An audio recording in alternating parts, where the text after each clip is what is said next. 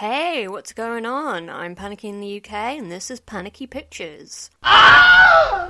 Okay, let's kick off with a little bit of housekeeping. I did make a big announcement about how I was going to relaunch my podcast, and I made a huge deal of it, and then I put out like 2 episodes, and then I dropped off the face of the earth. I can't even really blame life events for this, unless like chronic mental illness is a life event, more of a life circumstance.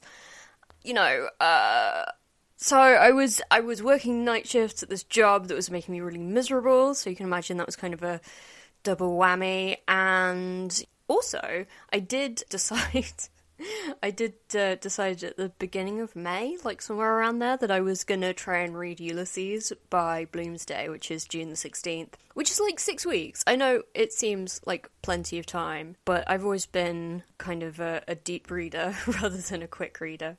Even when I used to read as a kid, like kids' books pretty quickly, but I remember as a teenager, I read Middlemarch and Anna Karenina, which is still 2 of my favourite novels, but like it took me months, and it was worth it, but you know, like I'm not a speed reader. And I was also like alongside that reading readers' guides to it, because I wanted to really kind of dig into it and try and get as many of the references as I could and everything. So anyway, yeah, I had that going on. But actually, I think one of the reasons why I wasn't super motivated to be putting out new episodes was I wasn't getting a lot of listens. And I never get a ton, but I do usually have like a core group of kind of ride or die bitches who do listen. And I say that in the most loving way possible. And it just didn't seem to be happening. And obviously I'd switched over from Anchor to Acast, and I'd also had a big gap in between, so I kind of figured, okay, I guess people didn't stick with it or were listening on Spotify or whatever. But what I did recently realize is that I made a rookie mistake, and I messed something up, and it wasn't going through. It wasn't getting pushed through on Apple Podcasts, I guess.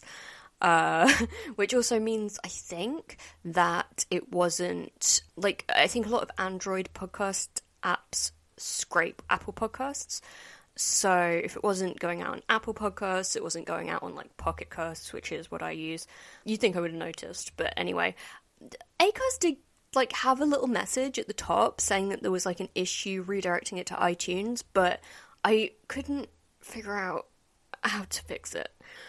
But I finally have. The reason, actually, that I did finally get around to figuring out what was wrong and sorting it out is that I have a new podcast project with my friend Ashley Naismith, who guested on my Christmas episode, I guess, like 18 months ago or something. That sounds right. I think that's right. Yeah, 2020? Yeah. Anyway... But my friend and I have been working on this podcast for a while. We're finally pushing it out, and I did get around to checking what the crack was with Apple Podcasts, and so I think it's fixed now. And if my listenership numbers for the past week or so are anything to go by, it is fixed. So thank you so much to the people who have listened to those episodes now that they're finally listenable, and I'm sorry about that, but here we are. Oh my god, I'm dropping in with an edit here because I totally forgot to plug my new podcast and like say its name. I got distracted. It's too hot today. This is the vibe you can expect for the rest of the episode, so I hope you're into loosey-goosey, because that's what this is. So anyway, my new podcast with my friend Ashley Naismith is called The Mohs Scale. That's Mohs spelled M-O-H-S. And if you look for it in your podcatcher, there is already an introductory episode out, and the first proper episode is dropping on Tuesday. I really hope this comes out before then, but anyway, either it's dropping on Tuesday or it's already out. And basically we use a quiz format. She has a science background, I have like an arts and humanities background, and we're trying to bridge that gap, and we're using a quiz format to do that, and I think it's a lot of fun, and we really enjoyed making it, and please check it out. We worked so hard. Seriously. I would really love it if you would give that a listen if you're not completely sick of the sound of my voice by now. Oh, God. Alright, that's the Mohs scale, MOHS. Alright, thanks very much. And now I will... Hopefully this will, segue back into what I was saying. I don't know, man. Okay. I thought I would do another Apple TV Plus episode, my 3-month free trial, which you may remember that I got with my PlayStation 4, which I've had for years and never knew that I got 3 months of Apple TV Plus on it until this year. But hey, it was great. I'm really happy that happened. But the 3 months are over. So it's finished. I've watched as much as I can watch, and that's it. But I did manage to fit a few more things in since my last episode, quite a few more things in. And I thought that I would talk about that today, if that's cool with you. If it's not cool with you, say something now. Okay, I can't hear you, I'm sorry. I'm just going to go ahead. Alright. So, I think I'll start with movies because I have actually reviewed all of these on my Letterboxd.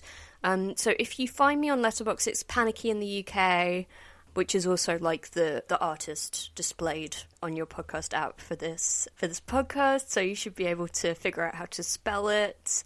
I know sometimes people are like, oh, so it's like anarchy but with a P at the start.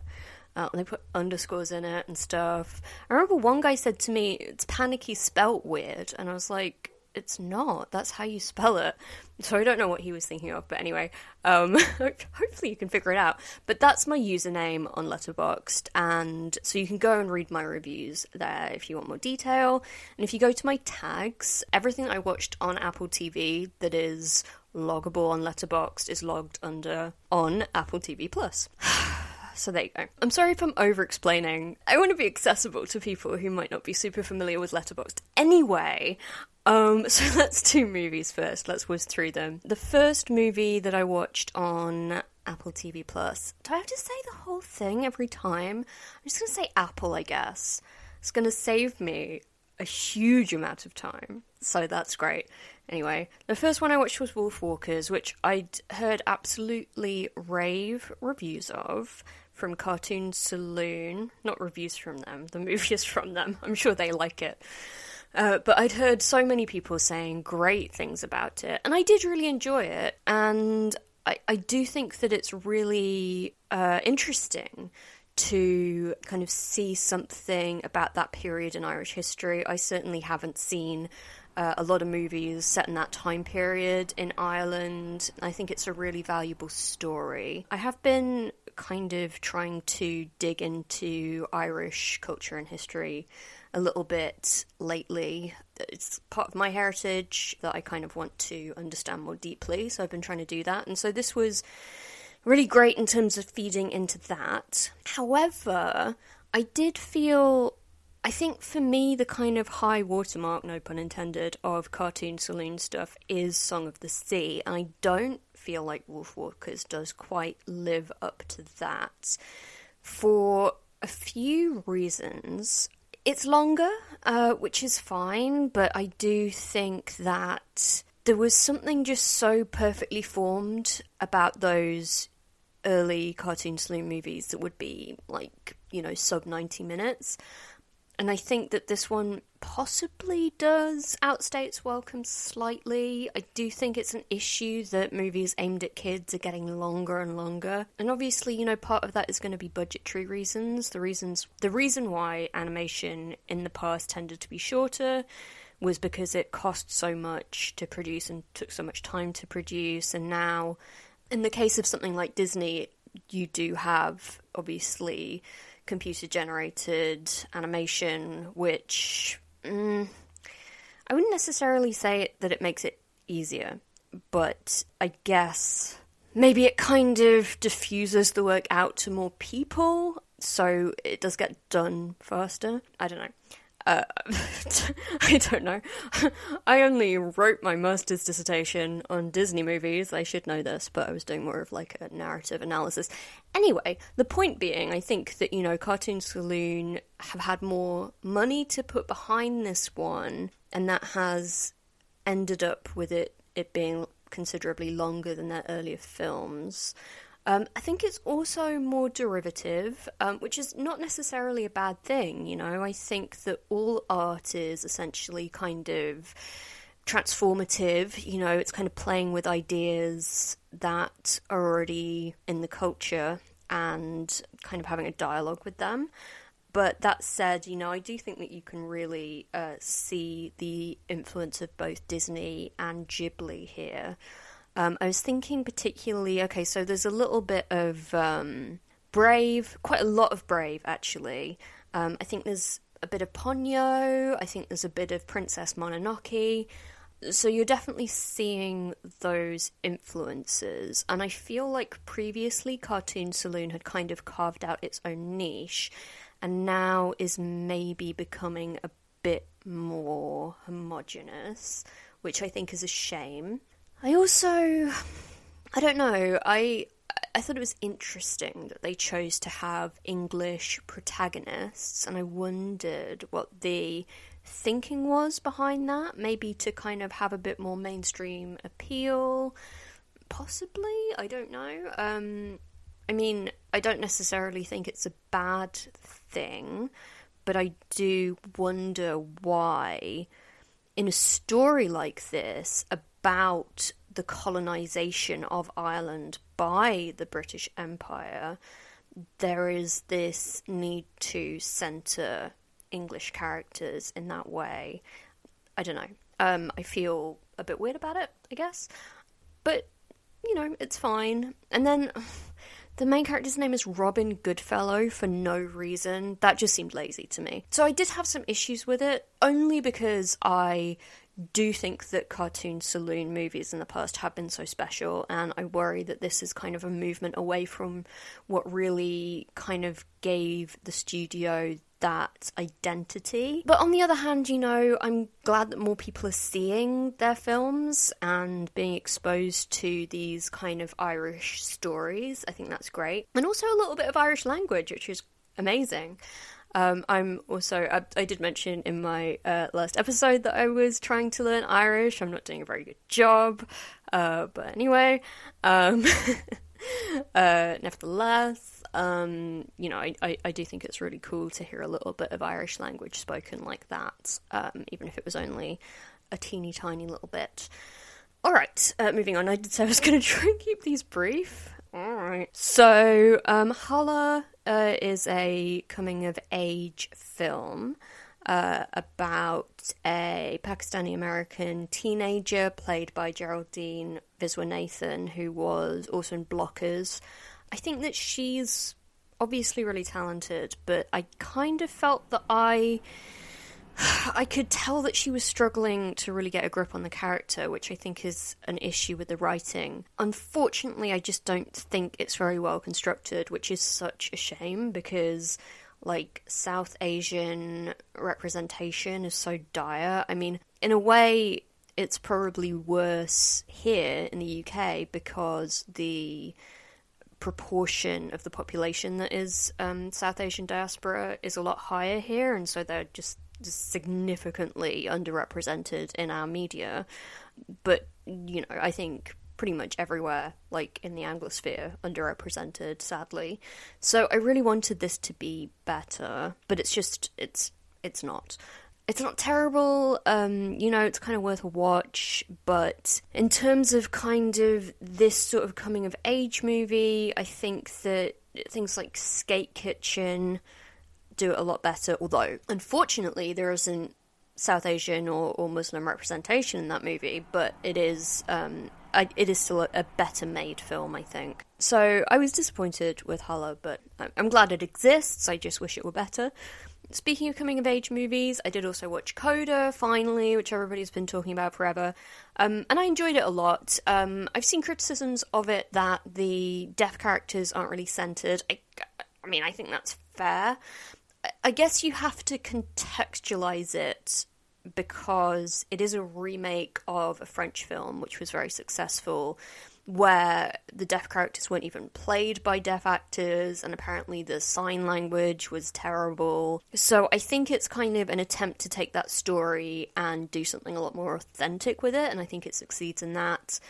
But yeah, it doesn't really centre the deaf characters. I guess, I mean, it's there in the title, right? It's child of deaf adults. She's the child. I do still think, on balance, that it's a positive step forward in deaf representation. But yeah, it could be better. I have to be totally honest, and this is me being basic, but I did struggle to connect to the fishing storyline. She comes from a fishing family, and there's a lot of tension and drama around their fishing business, which I know a lot of people do make their living fishing, and it's incredibly important. It's not something that I have, like, a strong connection to, so I struggled with that a little bit. I also didn't find the romance very persuasive. I quite often struggle with romances in teen movies. I don't know. There's always that. I think 8th Grade does it really well, where, you know, there's that kind of like slow-mo thing of the guy, and he's like, you know, he's just a little kid, and it's so much in her subjectivity that it's funny and it's self-aware. But I think so often in these movies, these teenage boys are actually being played by men well into their 20s. So when you have the kind of, you know, her kind of gazing at him soulfully and sighing and leaning back on her locker and all of that stuff, you are looking at an adult man, often not an adult man where I can see the appeal. I mean, it's not about me, it's not aimed at me, but I don't know. I have the same problem with Harlow, where I was just kind of like, this guy? What's so great about this guy? I don't get it. But anyway, I did really enjoy, however, the whole kind of singing storyline, particularly because I felt like it was much less about her being kind of discovered as this incredible voice, which is not something that I find super compelling as a story, but it was much more about her embracing something that meant a lot to her, that she loved, and working on it. And it was about the work, and it was about her kind of accessing the emotions that she needed to do that work and to create that art in a way that was meaningful to her. So I think that, to me, is a lot more compelling than just, oh hey, she was born with a pretty voice, which I don't care about. And I think the film also kind of addresses that by saying, you know, there are a lot of pretty voices with nothing to say, and it talks about Bob Dylan in that context, and that's always going to win me over. I can't afford this at all, but I did just buy tickets for his show in October on his UK tour. I'm completely, like, I'm insane, and I'm probably going to catch COVID, and it's a whole thing.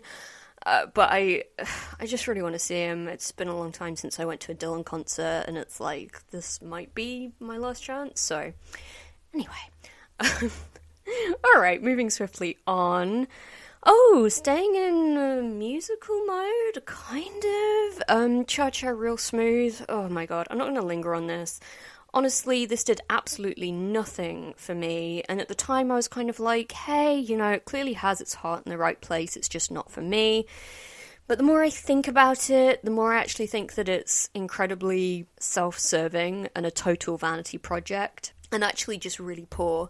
And, you know, in theory, there's an autistic character in it who is played by an autistic actor. And according to the film's Wikipedia page, because I did look this up, she contributed to the script. However, she is not given a writing credit on that script, so what those contributions were, I don't know, how substantial they were. To me, it wasn't persuasive as somebody who has both worked quite extensively with autistic people and also known several autistic people socially. Obviously, autistic people are not a monolith, and I talk about this in my Letterboxd review. I'm not going to belabor the point. It didn't ring true to me. I don't want to be a gatekeeper about it, and if autistic people did relate to that character, then obviously that's great and it's none of my business. But just to me, it rang false, I have to be honest. And also, I just kind of think she's pretty much in service to the central character, where it's like, oh, look how much she loves him, he's so good with her, you know? And I don't know, it just all did feel quite narcissistic.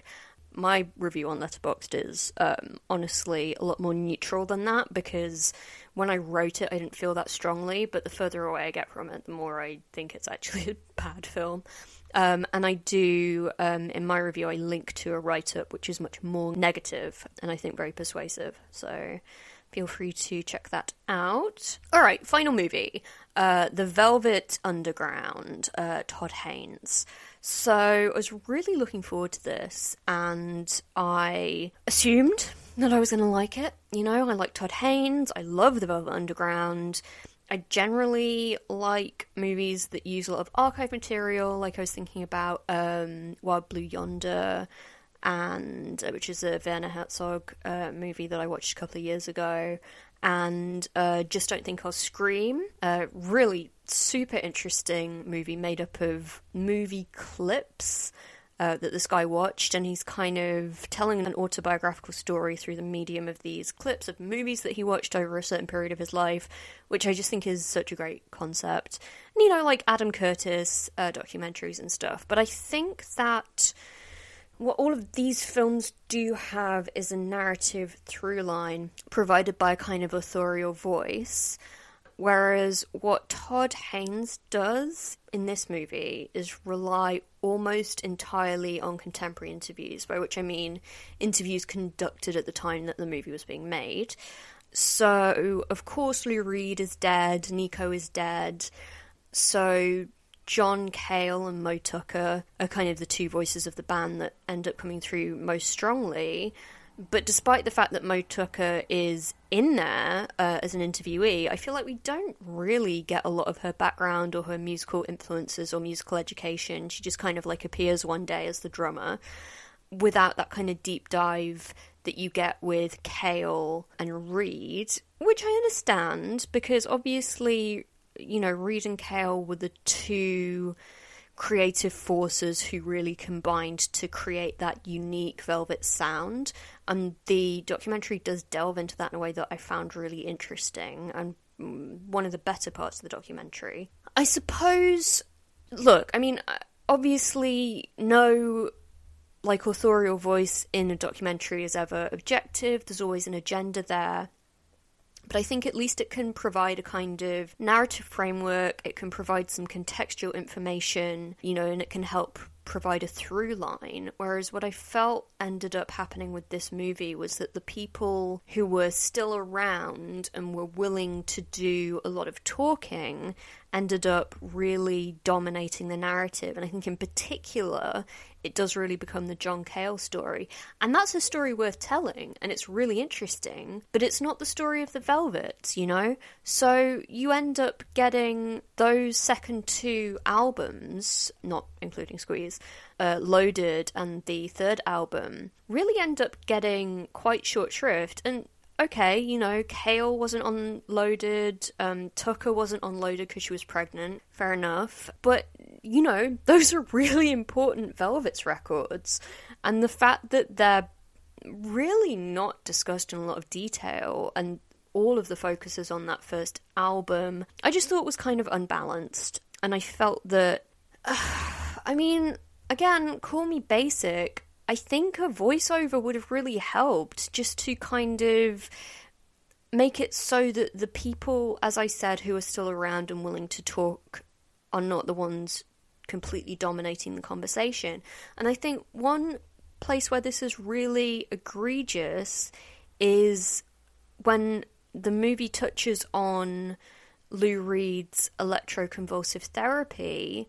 The person who is really able to frame that episode in his life is his sister, who is clearly very protective of her parents. So you don't get a lot of insight into that. You don't really get Reed's point of view, particularly on what that may have been like and how that may have affected him. I mean, he's not around to tell that story, but I'm sure that, you know, he did talk about it. I'm sure he wrote about it. I'm sure that there is documentation somewhere of how he felt about that and the effect it had on him. And you don't really get that. You just get other people talking for him.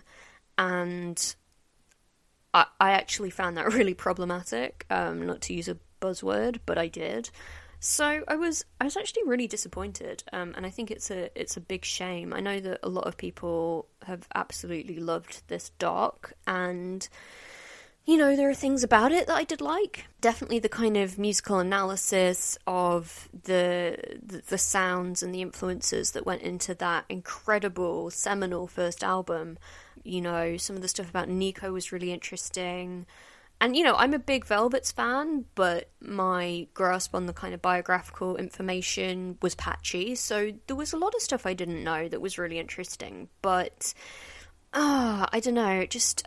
I did feel that there was an over-reliance on those interviews, those contemporary interviews, and that ended up really shaping the film. I guess it was, you know, an oral history, essentially. And it's not that that isn't valuable, but I think that when some of the key players are dead and you're trying to do an oral history, I think you end up missing out quite a lot of really important information and context. Because, I mean, you know, Warhol, Reed and Nico are now all dead, and they were incredibly important parts of that, of particularly those early days of the Velvets. So, right, we're nearly at the half-hour mark. I mean, I don't know, a little bit less than that, hopefully, once I edit this down, but, I really did think that I was just going to whiz through these movies, but I guess not.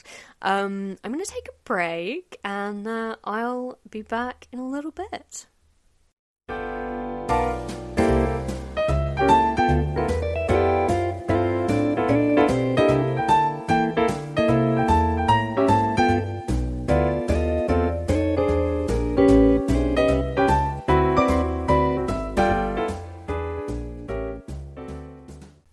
Welcome to part 2 of my podcast. I am going to talk about TV. I have less TV to talk about, but possibly more to say. So it might take longer. I'm going to try and keep this under an hour. And then I am going to briefly talk about things that I did not finish for one reason or another. Oh, I had another little piece of housekeeping that I forgot. I've already done my... edit point where I actually tell you the name of my new podcast. I just did that. Oh my god, I'm such a wreck. Yes, so Ashley Birch from Mythic Quest, among other things. Also the voice of Aloy in Horizon Zero, or well, the Horizon series now. Recently came out as queer. I think she used the term pansexual, and I believe that was like at the end of June, so a couple of weeks ago now. And I don't know, man, it really sent me spiraling because I had talked about how few of the actors playing queer characters in the shows I've been watching, this is my last episode, were openly queer. Which I think is an important point, but now I'm kind of second-guessing myself because I wouldn't consciously think that I was entitled to that information about anybody's sexuality. And yet, obviously, on some level, I do think that I'm entitled to that. I don't know, it kind of made me feel bad when she... I mean, not obviously, I don't feel bad that she came out. It made me feel bad for what I had said when she came out, because I kind of felt like, actually, I mean, you know, I'm really happy for her. I guess it's none of my business, and now I feel like, was I wrong to talk about that and to, I don't know, like, have a problem with how few out queer actors were playing queer characters, because then it puts the onus on queer people to be out, which is unfair. And, you know, people have a right to privacy, and I don't necessarily have a right to know their sexuality. And, you know, in this day and age, people shouldn't have to, like, announce that they're queer if they don't want to. Well, in any day and age.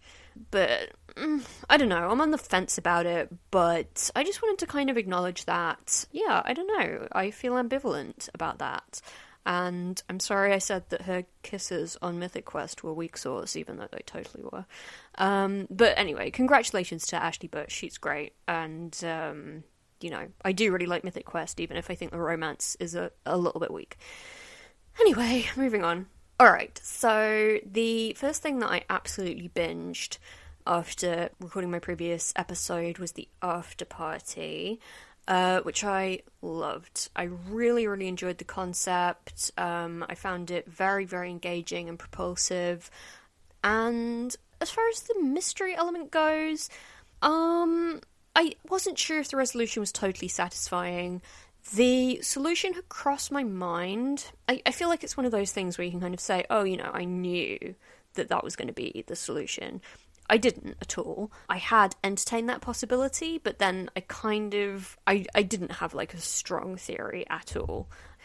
I guess the reason why that person had crossed my mind was because I think the show went to such lengths to make that person sympathetic, which was why it was kind of a disappointment to me, just because I really liked that character. I hope I'm not spoiling anything. Obviously, there are a number of characters who are sympathetic and likeable, so I hope that this isn't a spoiler. But I did really like that character, and so I was kind of disappointed by the solution in that sense. But, I think ultimately it was satisfying. And as I say, I just really enjoyed the concept. And a great cast. Sam Richardson, I guess you would say, is the protagonist. I know him mostly from I Think You Should Leave. I know he's in Detroiters as well, also with Tim Robinson, but I've never seen that. I'm not sure if it's streaming anywhere in the UK. I've never come across it. Certainly doesn't seem to be on any of my streaming services. I've heard great things about it. But he is also a part of I Think You Should Leave, and I do think it's very fun when he gets to do a slightly more goofy character. He seems to, in the other things that I've seen him in, get a little bit typecast in the nice guy role, which you can definitely see why that's happening, because he is a really likeable presence, but I kind of wish that he would maybe get parts that allowed him to lean into that slightly more goofy side a little bit. Obviously, the After Party has a lot of goofiness in it, but he's still basically a kind of nice guy, fairly grounded protagonist compared to some of the other characters. And, oh my god, I'm literally going to have to look up her name because this is so embarrassing. So there's Chloe Zhao, and then there's Zoe Chow, and again, super basic of me, I do keep forgetting which one is which, just because, like, their names are, like, reversals of each other. You get it. Okay, here we go. Zoe Chow.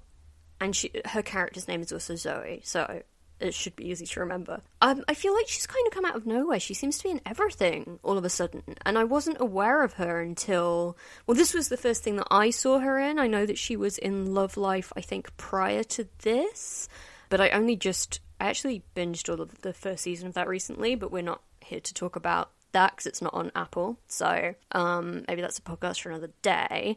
But she was in that. She's also in Senior Year with Sam Richardson, which was also a kind of high school reunion, like, throwback thing, so it's kind of a similar vibe in a way, although she was playing a very different character. He was playing kind of a similar character, actually. Anyway, Senior Year was atrocious. I don't know why I watched it. I'm really embarrassed that I watched it. But they were both in it. And yeah, she seems to be suddenly very ubiquitous. And she's great. Yeah, I don't know. She just seems to kind of like burst on the scene all of a sudden and now is in a lot of stuff. So she's like a new name to me. And then, of course, there are a lot of great people in it. One person who I thought was really interesting was Genevieve Angelson. She's not in it a huge amount, but I think that she definitely has a really interesting vibe. I would be interested to see her in more stuff. But yes, it's a really good show. As I said, maybe the final episode was a little bit disappointing, but generally I really liked it. But Severance, oh my god, so good. Severance is almost certainly my favourite thing that I've seen on Apple now. I just adored it. And I'd heard amazing things, but when things are hyped and you're like, okay, I don't want to be disappointed, and, you know, I just wasn't sure, but man, was it good. What I think is so clever, I am assuming, you know that opening scene, if you haven't seen it, I apologise, but if you've seen it, you know what I mean, the opening scene where she wakes up on the table, and you have him doing that, I'd say him, you know the guy I mean. Adam Scott is the name of the guy I mean, I just had to look it up again. It's pathetic. He's in Madam Web, it just got announced, so that's fun. But yeah, so Adam Scott's doing this creepy voiceover, and it's very sinister, and then you see the same scene from his perspective later. I'm sure it has to be a different take. I would love to do some kind of side-by-side comparison, because the tonally is so completely different. I think it must be two different takes. But then again, maybe not. Like, it is so contextual. I just thought that was so clever. I loved this show. I loved the idea. I don't want to talk about it too much, partly because I don't want to ruin anything, and partly because all I could really say is just how much I love it. But actually, speaking of kind of queer representation, I actually really loved that relationship in this show. And I know, you know, like the actors aren't out as queer, and there are all kinds of things that you could point to where you could be kind of like, it's incredibly hypocritical for you to praise this relationship when, you know, you've been down on some others. But I don't know, it just really worked for me. It's such a good cast.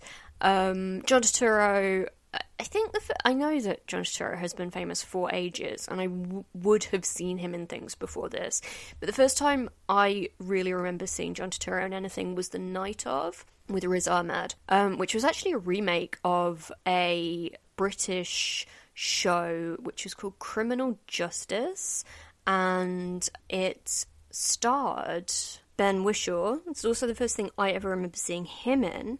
And hey, he was in a Todd Haynes music movie, so 6 Degrees of Separation. But it's the first thing I ever saw Ben Whishaw, and it was kind of before he was famous, but they remade it as The Night Of with Riz Ahmed and John Turturro, who I thought both were just so incredibly good. And I think probably The Night Of is better than Criminal Justice. I think they're both good, but I think, you know, The Night Of, because it does also bring in themes of Islamophobia, I think ends up being more interesting. And I think also the US prison system, I mean, don't get me wrong, I'm not saying that the British prison system is, like, good or functional, but I think because the US prison system is so messed up, that it does just end up being kind of harder hitting.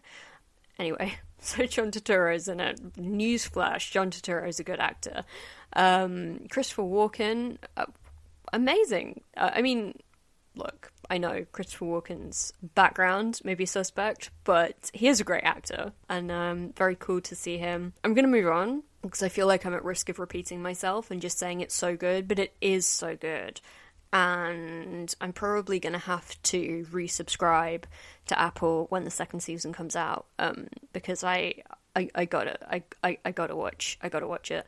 Alright, so Severance, oh my god, just wholehearted recommendation there. Okay, not finally, because I'm going to talk about my did not finishes as well, but finally for the stuff I finished, Prehistoric Planet, which was just a total godsend for me. I absolutely, sorry about the neighbour's dog, loved Prehistoric Planet. I loved the fact that it was released over 5 days, and it kind of created this sort of appointment TV thing.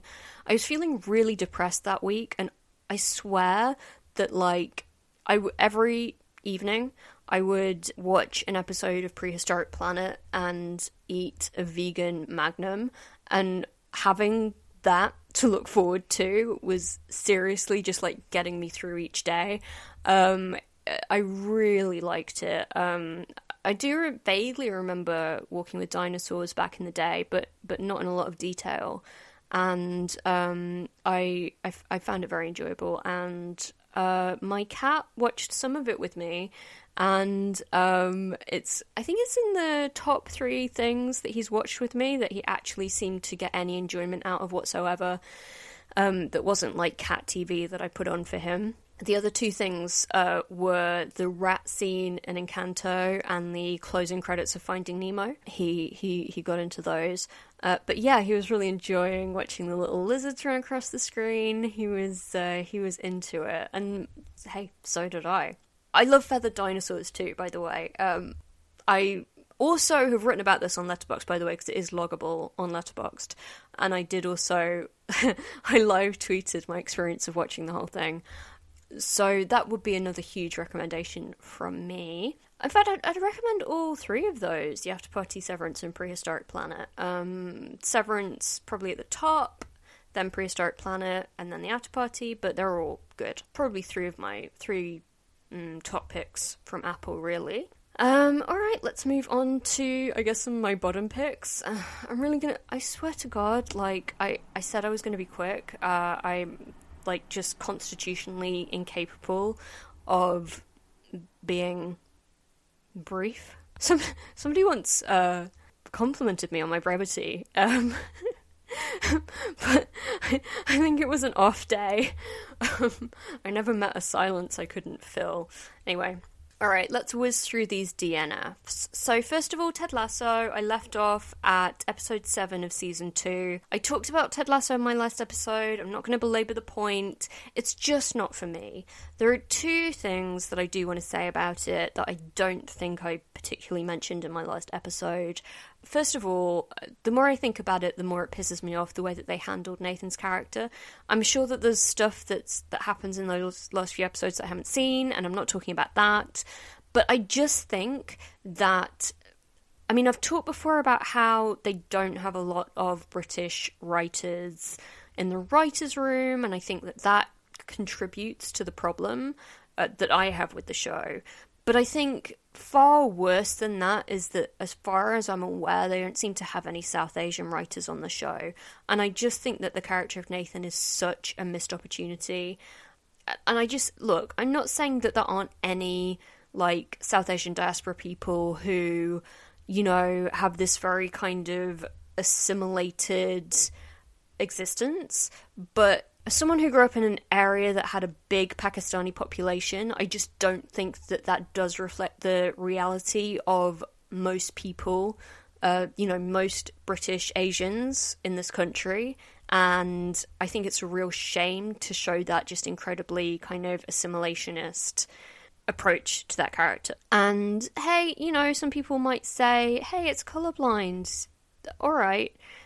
I personally think it's a lot more powerful to tell stories that are authentic to an actual culture than it is to just be kind of like, oh hey, we've got an Asian actor playing a character who is essentially white and, you know, does not appear to be culturally Asian whatsoever. To me, that seems less powerful and less good representation. Call me crazy. But anyway, that pisses me off. The other thing I want to say about Ted Lasso is I realised what it was about it that was jarring for me, I think. Apart from the fact that, you know, a lot of the times the English characters will be spouting Americanisms and all of that stuff. But I think what I realised is that it gives me the same feeling that I got watching Torchwood, which is, this is so clearly a kids' show. Like, this is a show for little children, is the vibe, and then suddenly somebody will start going fuck, or, you know, like there'll be a sex scene and you're like, whoa, what's going on? And then you're like, oh right, this is supposed to be for adults watch this. And it's just so weird. And the thing about Torchwood had a lot of problems. At least it did have a lot of queer characters. Ted Lasso does not do that. So and again, I'm sorry, like, if it means a lot to you, I don't want to take that away from you, but I also can't lie about my feelings towards it. My voice broke there. Got emotional. Alright, so the second thing that I DNF was the Essex Serpent. I watched 3 episodes of that. I found it to be a huge snooze. I'm sorry, I really like Claire Danes. I like Hayley Squires, on the whole. Tom Hiddleston is fine. Whatever. I don't really get it, but it's fine. But yeah, I couldn't connect to it at all. I found it... I've heard people criticise Danes' performance and say that she's miscast. To me, that's not the issue. I think she's fine. I think that there's just... I couldn't get emotionally involved, and I thought that the kind of... it's a metaphor for repressed sexuality. I find that so boring, and I just really couldn't get into it. So, sorry. Okay, this one I genuinely am sorry about, For All Mankind. Friend of the pod, Jonathan Rhodes, who was on my Christmas episode, and who was also on my It's a Sin episode, absolutely raves about this show, tweeted me about it today, unprompted, and, hey, you know, it's Ronald D. Moore, I'm a big fan of Battlestar Galactica, I should like it. Alan Sepinwall, a TV critic that I really admire, is crazy about this show. I don't know how to explain, but I just found it really difficult to connect, I think particularly to the main character. I just felt, and I'm sure that the show plays with this and subverts this and goes on to do interesting things, and I'm very sure that there are female characters who are brought out much more in subsequent episodes. It definitely does seem that way. But I just found him really repellent and off-putting. And I watched the first episode, and there were so many things that I did like about it, but I found him so difficult. And I started watching the second episode, and I was like, maybe it'll be from somebody else's perspective, you know? Maybe it will have shifted.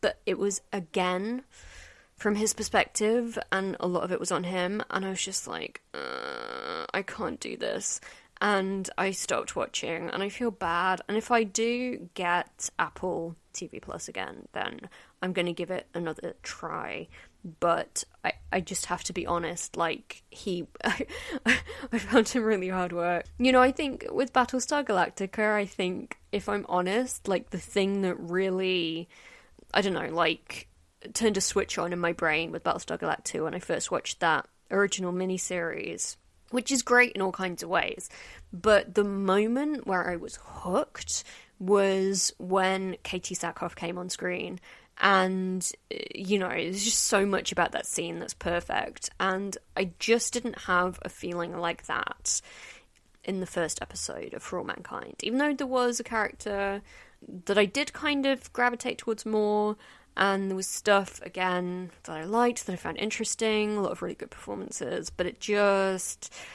I just found that main guy hard work, and I couldn't quite get past that on this watch, but I promise that I will try again when and if I do renew my subscription, which will probably be when the second season of Severance comes out, whenever that might be. I did also watch one episode of Luke. Okay, so from now on, the ones that I didn't finish, it was a time issue mostly. I tried to watch a few things in the last few days when I still had the service, but I knew that I wasn't really going to be able to watch a full season, so I was just kind of checking things out. Loot, I tried one episode, really didn't do anything for me, didn't make me laugh at all, it's a real shame, but yeah, I didn't find it very interesting, and I found it pretty hacky. And yeah, I don't know, like the wealth porn, I get that it's like being subversive, but I just still found it quite repellent. And I think that the show Hacks, which I just finished binging the first 2 seasons of, I know the 3rd season isn't out yet, but it just got renewed, I'm so excited, I love the show. I think Hacks does that a lot better, because you do have a point of view character who is kind of outside that world. And also it's just better written. Arguably not as diverse, but better written and better conceived. To be fair, I know that one episode doesn't necessarily give you the best idea of what a show is, because sometimes they really find their feet in the 2nd and 3rd episodes, but, you know, I only have so much time on my hands, and it just really didn't grab me at all. Alright, I watched an episode of Dickinson, which I actually really liked. I've heard great things about it. It didn't, like, set my soul on fire as much as I kind of expected that it might. It did feel very, I don't know, it felt a little bit teeny, possibly, maybe just aimed at, like, a younger audience than me. But I did enjoy it. I think it's often spoken about kind of alongside The Great. The Great, I really loved the first season of The Great. I thought the second season was kind of a mess. So I don't... It's hard to say. Because I think that it's a show, Dickinson this is a show that will probably kind of reveal itself gradually. And if I'd had the time, then I probably would have really got into it, but I just didn't. Oh, I watched half an episode of Amazing Stories, or is it Amazing Tales? I forgot to write that one down, and it just came back to me. It was a mess. I couldn't even finish the first episode. I was like, this is a huge waste of my time. This sucks. So not a big recommendation there. But I just remembered that I watched that the same day I watched the first episode of Dickinson, so it came back to me. All right. My dad begged me to watch the first episode of Slow Horses and report back to him because he is a fan of the books. And I thought, this is not my kind of thing. I like Gary Oldman, but the only spy thing I like is Tinker Tailor Soldier Spy. It's not a genre that I'm interested in at all. And when I first started watching it, I was like, oh, yikes. Because the first scene is like this whole thing with a terrorist event with South Asian terrorists, and I was just like, oh my god, is this a story that we really need to be telling right now?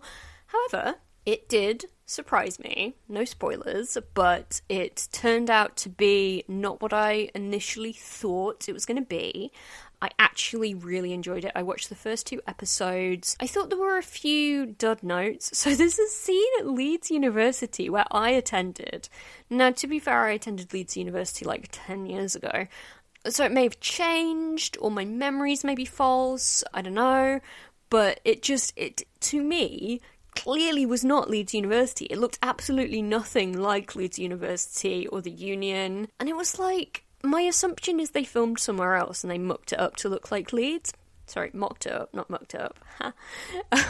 But why? Like, is it important to the plot that it's Leeds University? Could you not just, like, make one up so that it wouldn't be so jarring for people like me who actually went there? But again, having said that, I might be 100% wrong, and it might actually be filmed there, and I'm just going insane. But the other thing about that scene was that it was a guy doing stand-up, very inoffensive, not very good stand-up. And he doesn't even say the joke, he just has a setup that mentions the word Allah, and people start getting up to leave because they're so offended. And like, when I was at Leeds University, I actually did like terrible and offensive stand-up, and people are so polite. In my experience, students are very polite. It was just kind of like quiet bewilderment most of the time. I did get some laughs, but yeah, a lot of it was quiet bewilderment. And the only time that I actually did run into any trouble was when I went to an open mic night at this like civilian pub that was not student oriented, and there were like older white guys who had come to like read a patriotic poem about their granddad fighting in the war or something, and they did not like my act. So I don't know, I kind of feel like it's playing into this whole like, oh, the young people are snowflakes, blah blah blah, whereas in my experience the only people that I ever seriously offended were like older working class white guys. So whatever, make of that what you will. But on the whole, I did really enjoy it, and such a good cast, apart from Gary Oldman. Oh my god, you've got Kristen Scott Thomas, what a legend. You have, Rosalind Eleazar, who was in Personal History of David Copperfield, so good in that. She's in it, I love her. Oh, apparently Sophie Okonedo is in it. She wasn't in the 2 episodes that I watched, but she's fantastic. We love her. Oh my god, Samuel West, Olivia Cook, amazing people, Jonathan Pryce, and the main guy's played by Jack Lowden, who I haven't seen him in anything. He was in like Dunkirk and stuff, whatever. But he's good. And Freddie Fox, I don't know what I have seen him in, if anything, but I thought that he was actually very good. And obviously he is one of the good foxes and not the bad fox. Oh, he was in Pride. Okay, I don't remember that. But anyway, Freddie Fox, a good one. So I did enjoy Slow Horses much more than I expected to. I wish that I'd started it earlier, because I think I actually would have watched the whole thing. But I just kind of got it in there in the last minute, because I knew that my dad would be really upset if I didn't. And then the very, very last thing that I ever watched on Apple TV Plus was the first half of The Tragedy of Macbeth. And I assumed, as I think you would, that I was going to have it up until midnight, right? It stopped working at 8 p.m. when I was halfway through the movie. So I can't speak with much authority on it. I was quite enjoying it. I have to say, I'm a little bit Shakespeare'd out. I studied English literature for, GCSE, AS level, A level, undergraduate degree. There was so much Shakespeare, and then I also did a drama, GCSE and AS level and A level, and there was still so much Shakespeare, and, it's just it's a lot. And then my mother was a drama teacher, so I was quite often going to, student productions of Shakespeare plays when I was a kid. I saw so many versions of Midsummer Night's Dream, and I was in 1.5. I dropped out the second one, but, oh my god, Midsummer Night's Dream, please stop it. It's enough now. So anyway, but actually Macbeth is one of the ones that I kind of know less well. I mean, everybody kind of knows Macbeth, right? But it's not one that I actually studied in great depth. So it's not one of the ones that I'm super familiar with. And I did enjoy the kind of, I'd say somewhat impressionistic approach to it. That was definitely doing it for me. I kind of felt that it was a little bit in the Orson Welles mold. I don't know if I'm off base there, but it kind of felt like a Welles inflected take on Shakespeare to me. And yeah, I wish I could have finished watching it, but here we are. Alright, thank you so much for getting to the end of this incredibly chaotic episode, and, I'm sorry about the Apple Podcasts snafu, and I really hope that you'll check out the Moe Scale, my new podcast with my friend. I promise it is not as chaotic as this, because we keep each other on track a little bit. Man, this episode got so much longer than I intended. Oh boy. And now I have to edit it. Alright, well, goodbye everybody. I really hope that you're keeping safe in this heat if it's hot where you are. Man, it's too hot here. And I'm in Northumberland. I'm not even in the south, but it's too much for me. I'm a delicate flower. So make sure that you're drinking water and keeping the shade and wearing a hat and all of that stuff if you possibly can. I hope you're keeping well. I hope you don't have COVID or monkeypox or, any of that stuff. Feel free to email me, panickyintheuk@gmail.com. Check out my Letterboxd. Okay, seriously, I'm going to go now. Thank you guys. Bye.